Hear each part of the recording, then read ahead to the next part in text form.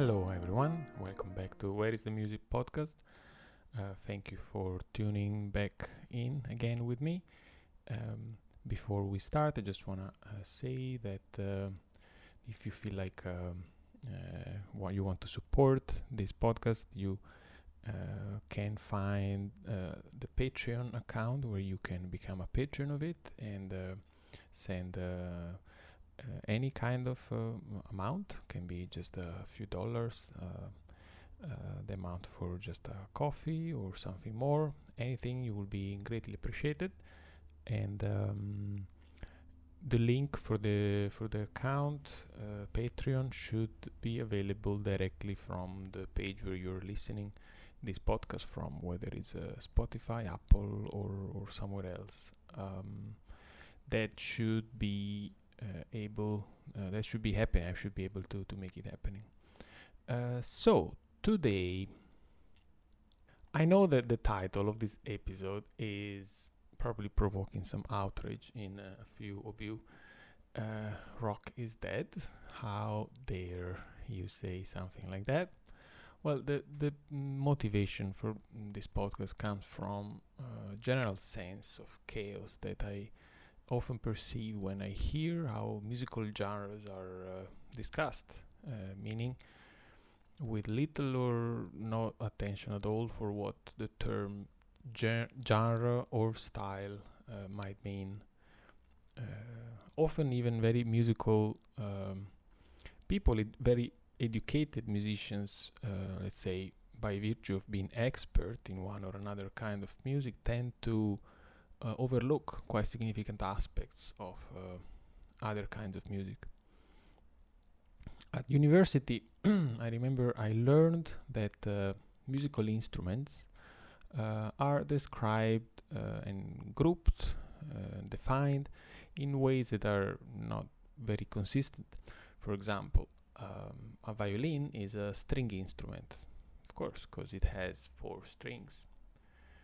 But a guitar has 6 strings and is defined as a fretted instrument. It's quite confusing if you think about a string quartet. What are you picturing, violins or guitars? Piano, on a different note, is a percussion instrument like drums. But piano has a lot more strings than a violin. Oboe or bassoon are woodwinds. Trumpet is a brass. The lesson, I remember, showed how in the category of musical instruments, sometimes it's the material that defines a group of instruments, in the case, for example, of brass.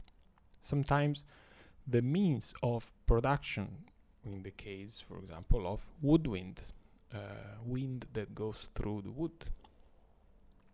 Sometimes it's the player action on the instrument, like in the case of percussion, that describe that speaks of the main feature of the instrument. And in this case, percussion is similar between drums and piano. So there is the moment you start looking at this, you realize that there is a bit of confusion. And I feel the same confusion happens for musical genres. That's why I brought the example of musical instruments up. One would expect that a genre of music is defined by its stylistic features, the way it sounds. It is probably the way we tend to use these terms in conversation, terms like rock, classical, or jazz. But I don't think it's the case, and I hope that this episode will make some clearance, will help you making some clearance on a topic of such importance. After all, if we talk about music, knowing and agreeing on what kind of music are we talking about should be of primary importance. In a way, the distinctions, the way I see it, the distinction we're about to make are similar to the distinction between language, grammar, and style in literary form. If anything, the chaos we are about to unfold speaks of how poor is communication and language with regards to describing music, if compared to how intuitively we identify different sounds, instruments, styles, and genres.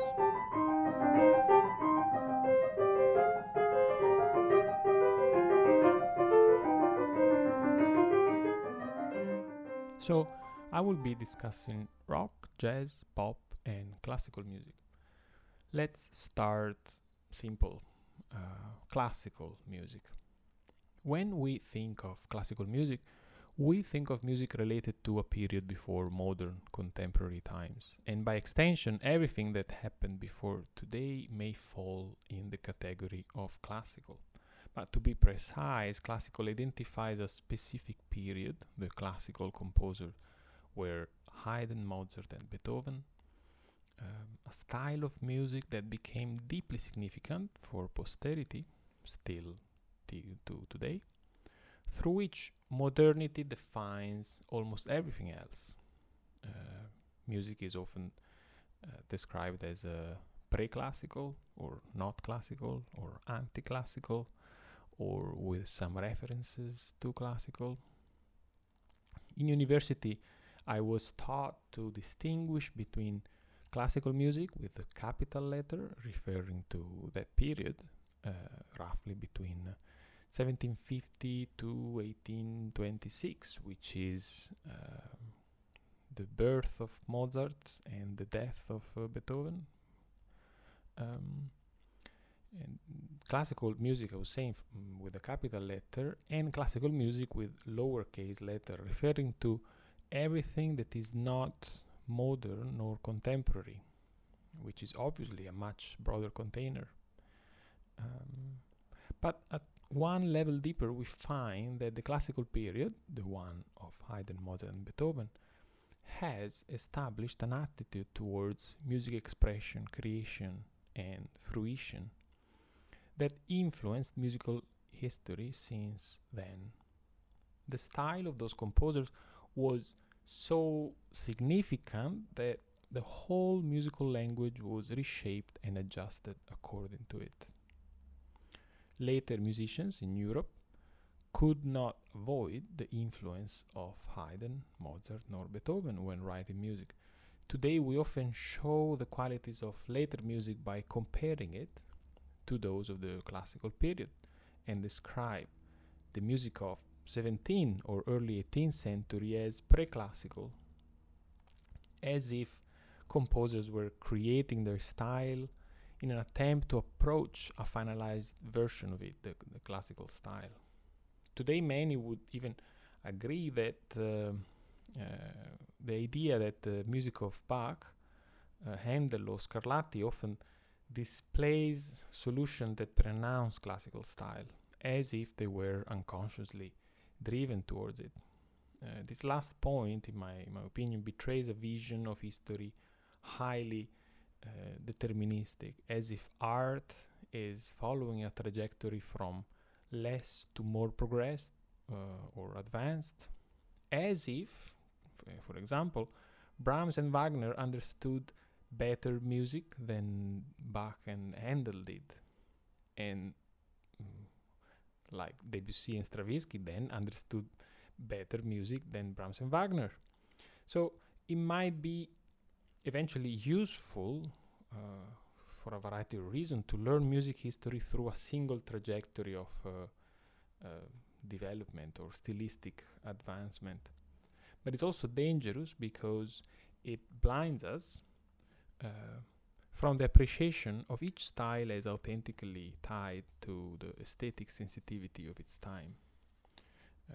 One example of how misleading this deterministic view of history can be might be offered by the year of invention of the piano. Many of you might know that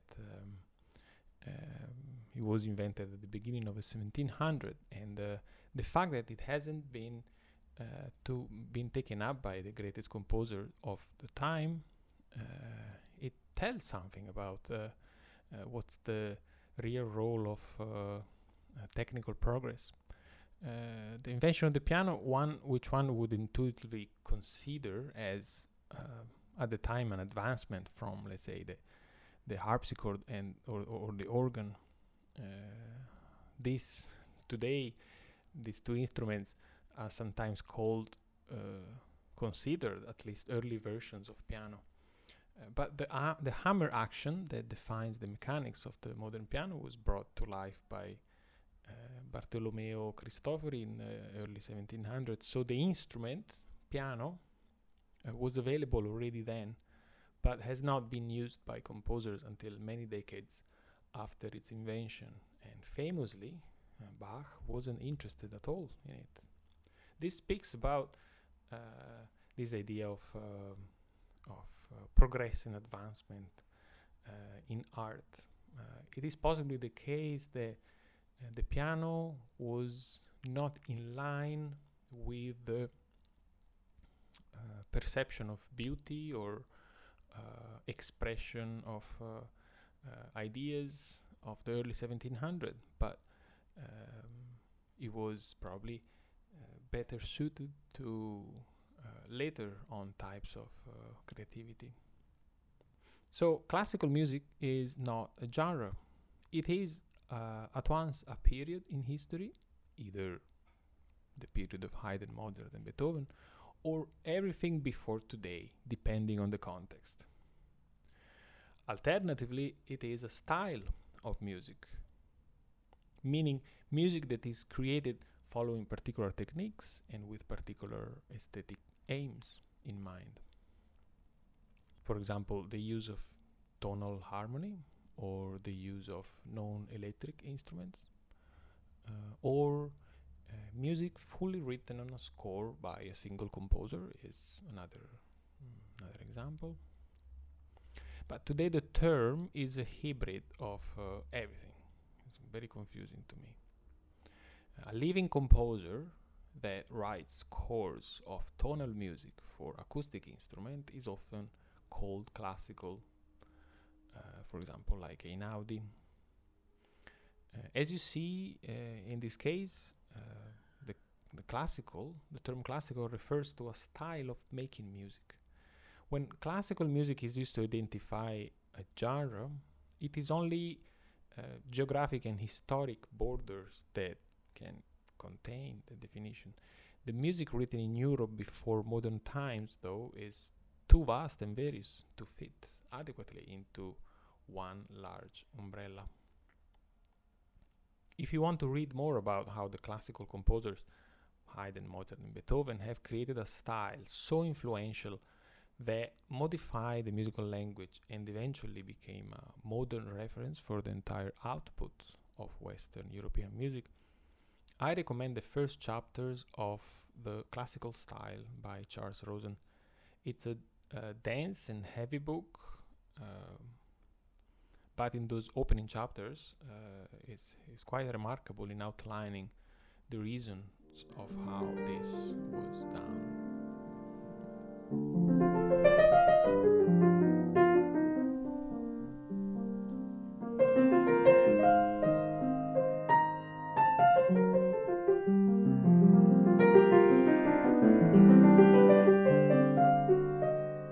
Up next we have jazz. Jazz is a container for everything and anything. The case for jazz as a music genre is even more interesting to me than the classical one, because it relates to the whole Western world, not just Europe, and depending for the most part on non-written music. By that I mean music that is transmitted orally or through recordings. So it is at once written, non-written, and recorded. So with jazz, we are looking at music that has originated in America in the early decades of 1900, and the actual stylistic origins are difficult to point out. African rhythms, work songs, gospel singing, blues, street bands, musicals, by dancing music, improvised music, and probably the list continues for a bit. Each of these styles of making music is not jazz per se, and jazz does not need to refer to each to be true jazz. Jazz is not depending on a geographic area, so it's not an American phenomenon, or even though it has started there. Europe has been making great jazz. It's not a language. Every European non-English culture has appropriated idioms and even tunes from the jazz songbook, and of course, it's not depending on an ethnicity or not even a time period. It's probably a style. Is jazz a style then? Possibly. If you think of those characteristics of jazz styles that make a tune sound jazz, then yes, anything really can be jazz. For example, a tune such as Embraceable You by Gershwin goes like this.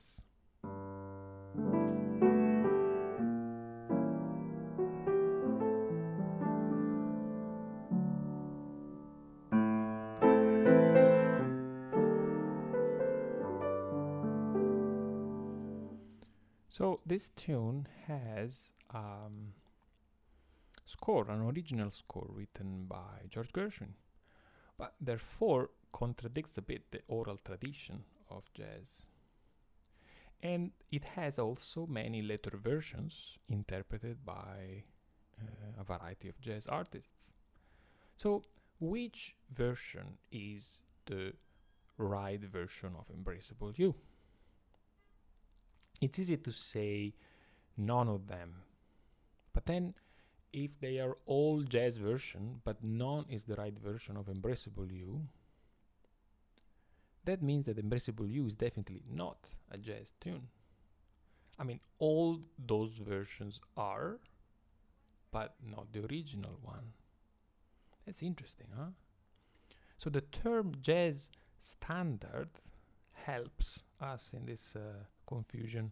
It is a tune, a standard is a tune that has been interpreted in many different ways, that has survived the decades and has inspired artists and listeners alike so much that has become a standard piece of music onto which musicians develop their take. So, Embraceable You is not a jazz tune, but has entered the jazz repertoire by virtue of having inspired artists for generations, so that each can express their individual style through a composition that already carries some meaning for the listener. So, individual style then is the currency. A jazz artist is someone who takes an existing material, like Embraceable You, and develops it through their personal taste. A composition such as Embraceable You acts like an idea, perhaps originated at some point by someone and written down, in this case by George Gershwin, an idea that travels through conversations and takes slightly different shapes depending on who is expressing it at one time. There are compositions that are created to be interpreted, like artists such as Miles Davis or Charles Mingus famously sketched their ideas and wanted their collaborators to add their own. Often, there isn't an original version of it. The first recording of it becoming the closest thing to the original there is. So, transitioning from one form to another, transformation is possibly what defines jazz at its core, which is the opposite of classical music, where every interpretation we hear is directly related to an original version, enigmatically enclosed in the score. If transition and transformation are key to jazz music, what emerges is the intrinsic collaborative nature of jazz as a kind of music. I'm deliberately avoiding the term style or genre. If I play jazz, what I'm doing is referring to pre-existing material, a tune, a chord, a sequence, a rhythm, a technique, or just a vision, however defined, and making it mine. I'll ornament and modify it with the idioms I took from other influences. A bluesy note or a swing rhythm, which is another way of collaborating with the language. Or I'll improvise in the manner I'm most familiar with, or that I enjoy the most, which also reflects the musical influences I had so far. So this is to highlight the collaborative nature of jazz. What is jazz today?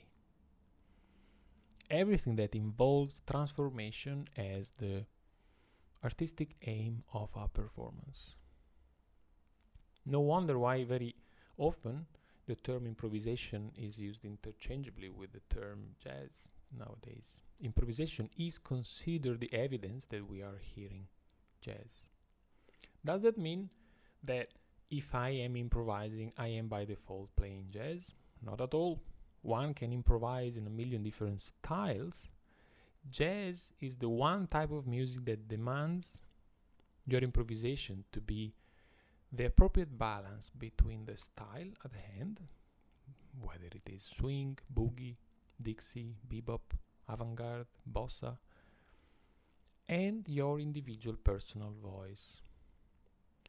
Whether you can improvise in a classical style or in Indian raga or in Arabic scales or in a Balkan rhythms, you must adhere to the idioms of that style. While in jazz, the artist is one who masters the idiom so well that his or her personality shines through it, individually unique and impossible to mistake for someone else's. This is why the history of jazz is the history of the artists who made jazz. Without individuals, there is no interpretation, there is no transformation, no jazz. Here we see the strong balance between collaboration and individualism that had this very American music capturing the entire world. Is jazz a style then? I think it is more of an attitude towards creativity, a way of modifying existing material. Any tune can become jazz if treated properly. Any musical material can become idiomatic and be used, reused, transformed, interpreted if the goal is to express individuality within a collaborative environment. Of course, jazz artists employ musical styles. You can hear everything from blues to swing, from gospel to rhythm blues, from boogie to bebop. The term jazz fusion is exemplary, since there could be no other way of describing a kind of music that within one track will mix and mash all sorts of disparate jazz and world influences. It is a way of avoiding the problem of labeling music with a genre. Today, jazz is open, as it should, to everything. Not being a style, it allows no boundaries to expressive devices or solutions.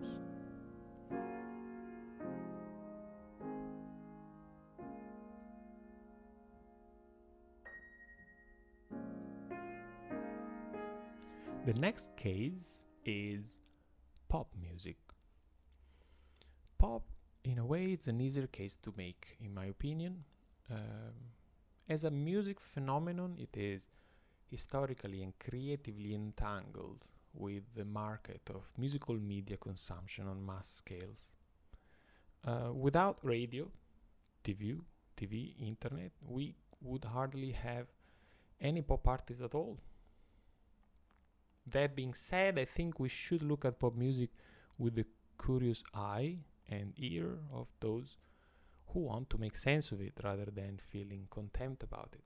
And contempt might arise as one understands how pop artworks are created paying significant attention to what sells at one time. When creativity is compromised or looks like being compromised by sales, or when we have a feeling that an artist has been corrupted by success and fame, then we can't but feel cheated, as the art they present is no longer authentic. In the years, I learned to separate between my feelings toward a musician and her music, and the pop musical phenomenon considered more broadly, something that includes the artist, the music, the public sphere, the artist's performances and the public persona, the impact on the listener and on the cultural environment. The pop artist, for example, is not just a very unique musical voice. Too often they are singers, by the way. Isn't it a bit coincidental? As for the fact that, as a famous comedian puts it, too often they are also young and sexy. Isn't it a bit too coincidental, no? Why the greatest pop artist of the time has never been an ugly old dude, bald with a broken leg. Isn't it something to ponder about? So, a pop artist is also a mixture of stylistic dimensions. Someone who dresses and speaks unusually, who cares for non-politically correct causes, someone who inhabits various worlds at the same time. The creative type, someone who sees commonalities among widely diverse worlds, like music and poetry. And as many great songwriters have done, is capable of pairing music with words in ways that are new and inspiring. Often, their music with words come with the way of performing, a unique style of public appearance, an exuberant, extravagant, totally unique position on social or political issues, a confident, often stubborn, nevertheless appealing attitude of my way or the highway. This is to say that there is more to pop music that meets the eye.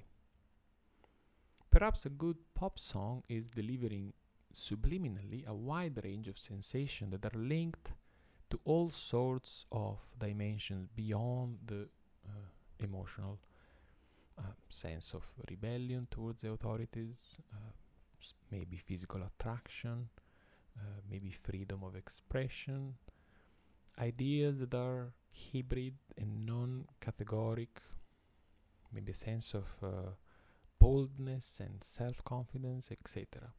I'm taking probably a long road to say that to achieve all of that, a pop song needs to be open to everything, literally everything, musical and non-musical, and at the same time needs to be a very accurate, detailed selection and balance of the chosen elements, because the goal is to appeal to the right public in the right way. In a way, it must be very easy to digest at first hearing, meaning each style and technical device employed needs to be selected and distilled carefully. For example, we can hear a blues reference, but not a blues improvisation, just enough to let us wander in that bluesy direction, but not too much to get lost there. And in another way, it must be absolutely unique in its mix of elements, meaning absolutely original in its final form. I find funny that so many people, often musically educated, describe the creative effort behind successful pop music as trivial, irrelevant, insignificant. Since the song is made with 4 chords, it looks to them as if it is easy to do. Truth is that the perfect balance of all the elements in it, so that the tune has some chance to be noticed, not even liked or demanded, but it's just very delicate, job of artists and producers. And for for the big labels, we're talking about teams of producers and sound engineers, people for which the core sequence is the least of the problems. For example, which sound out of 3000 should the guitar have and why? Which notes exactly? Is it a 92 beat per minute or a 94 beat per minute? How much reverb should the voice have in the verse versus the chorus and why? Each choice might affect positively or negatively the world of emotional connections experienced by the listener. So it is reasonable that a pop tune is defined better by all the musical influences it carries rather than its chord sequence. For this reason, pop is a genre, in my estimation. Everything is allowed as long as the choice aims at triggering a reaction from the listener. The same tune will be liked by one listener because of the lyrics, by another because of the bluesy vocals, by another because of the rock beat, by another because of the country style guitars used in the verse, and by another because of the dancing grooves and moves, by another because of the visual appeal projected by the artist. Yes, pop artists are visual artists thanks to also music videos and CD booklets, etc. Certain stylistic choices then don't match the genre. For example, an instrumental solo that is longer than a certain number of seconds might distract from the core idea of the tune. Or maybe a whole song longer than 3 minutes might challenge the attention span of a younger listener, to which most pop music is eventually directed. It is a genre that wants original versions of a song. In this way, it is different from jazz and more like classical music. The original tune is the reference by which to elevate the other instances.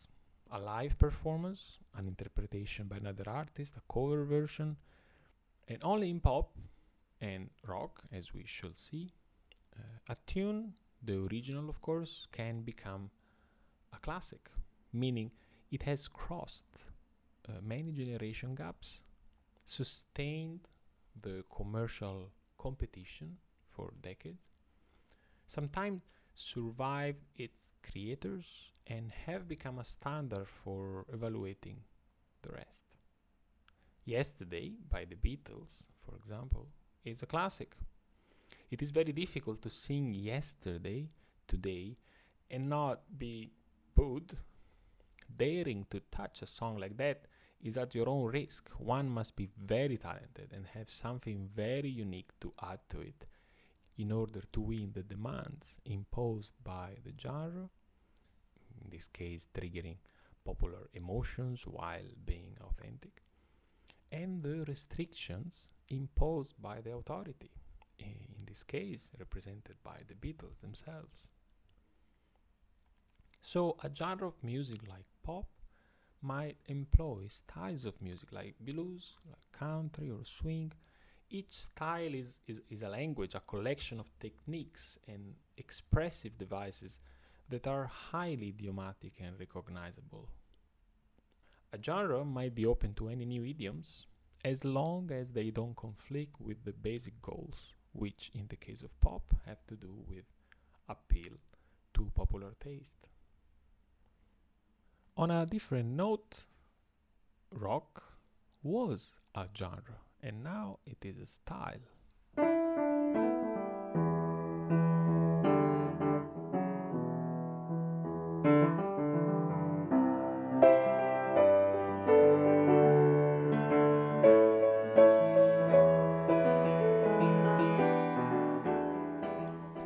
With regards to rock, I will be making some bold claims, which are not related to how much rock has meant to me in my personal music upbringing, Neither are a quality judgment on individual bands or artists in the rock area. I grew up personally with Led Zeppelin, Queen, Jimi Hendrix, and many more artists that define rock as a music genre. My take in this context is that, as per musical instruments that are sometimes identified by the material they're built with, sometimes by the way sound is produced with them, rock points at a kind of music that is at once a style of expression, for example, loud electric guitars, heavy drum beats, also is a social statement, typically rebellion against some authority, but also is an opportunity for social cohesion, mostly for the young, by giving, for example, a voice to sometimes very personal issues or feeling like alienation or love. So this is to say that rock is not just about music. Compared to pop, rock does seem to be more restrictive in terms of what choices allow for inclusion in the genre. Top elements are the presence of at least one electric guitar, historically the signature of rock. Forms and song structures tend to be very simple, as rock music is not written, sometimes not even a sketch, but there are obviously exceptions, relying only on the talents in the band to memorize and reconstruct the form of the tune each time. Instrumental improvisation, like guitar or solo drums, is usually fairly limited, being instrumental expertise subordinate to other dimensions of expression. With few exceptions, of course. Hendrix, for example, is an unsurpassed guitar player till today. Although there are other kinds of improvisation, like, for example, bands that stay on a chord for 10 minutes during a live performance while the lead singer speaks to the crowd, or Jimi Hendrix once again destroying his guitar on stage, are different kinds of improvisation.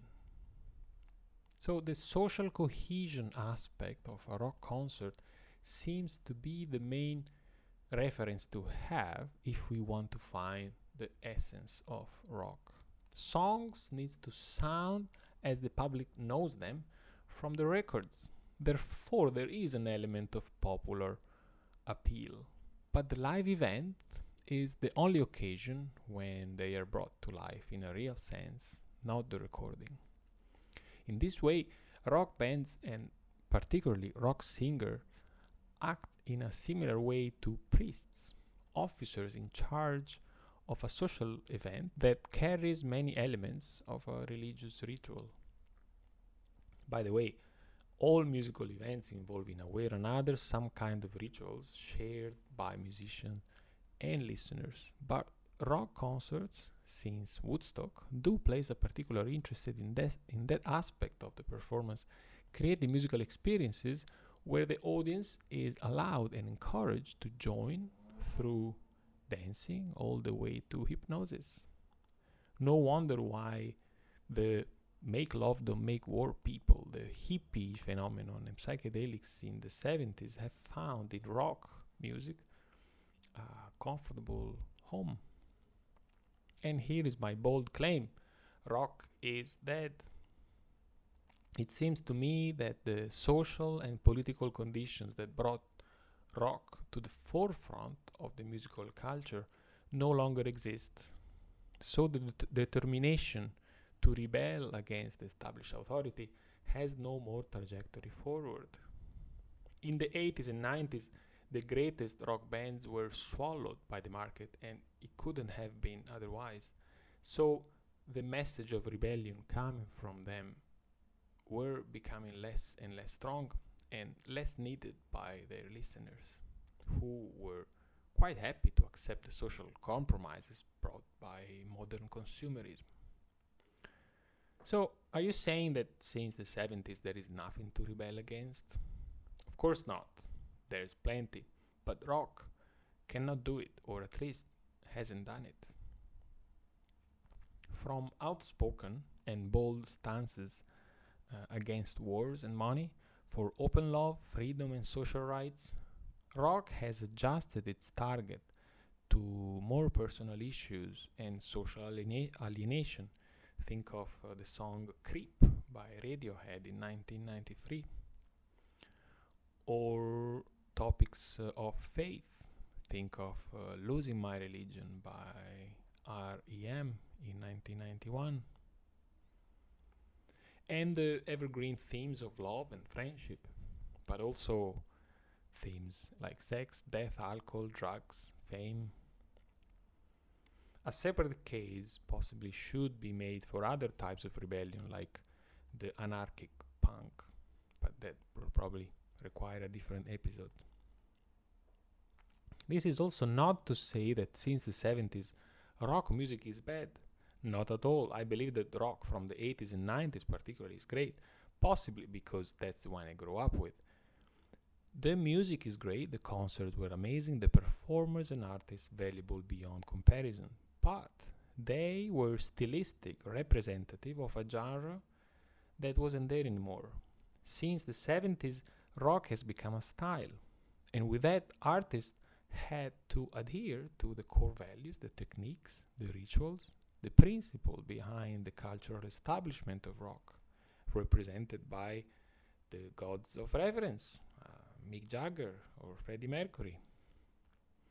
And with the death of rock comes the sense of romantic nostalgia, which is at once part of the original themes of rock itself, nostalgia for a free world governed by purity and goodness, where we all were young and beautiful, and also nostalgia for what has been missing since, a true soul of rock, expressed by individual artists, for example, Jagger, Hendrix, or Freddie Mercury, or even Kurt Cobain, who lifted the spirit of rock up for everyone to see.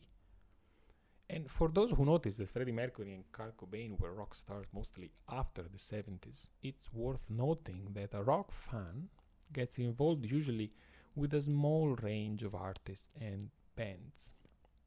Coincidentally, the involves begin in the teenager years, and also coincidentally, the involvement lasts a lifetime, to the general exclusion of most other bands. One might argue that the story of young rebellion that slowly, with age, turns into moderate acceptance, flavored with nostalgia for a past of rebellion and purity, is pretty much the same story regardless of the decade you were brought up as a teenager and regardless of what rock band exactly you were listening to. Rock today sounds as good as always, and great artists have developed and refined it. But if you think that rock is more than just music, then what is rock standing for or against today?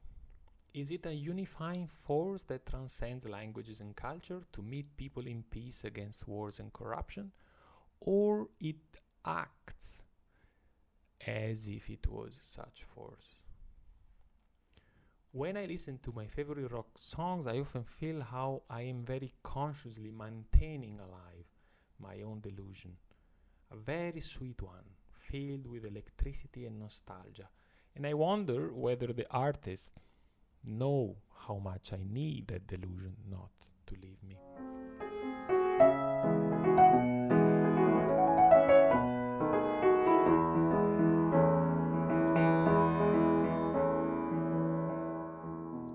In conclusion, classical music is either a big container of music written in Europe somewhere in the past, which is a quite useless definition, or is the music of Haydn, Mozart, and Beethoven. Therefore, is a style of composing, an aesthetic purpose. Jazz is neither a genre nor a style. Is for me a way of making music, a way to interpret transforming existing music in an individual way. If a term is needed, I would choose the term language for jazz.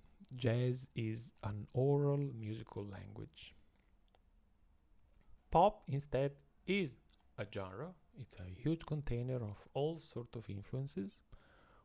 Pretty much whatever is considered popular, that is distilled for public appeal. But rock was a genre when it was alive, and now it is a style, sometimes done well, sometimes not. I hope I haven't annoyed any of my rock fan listeners.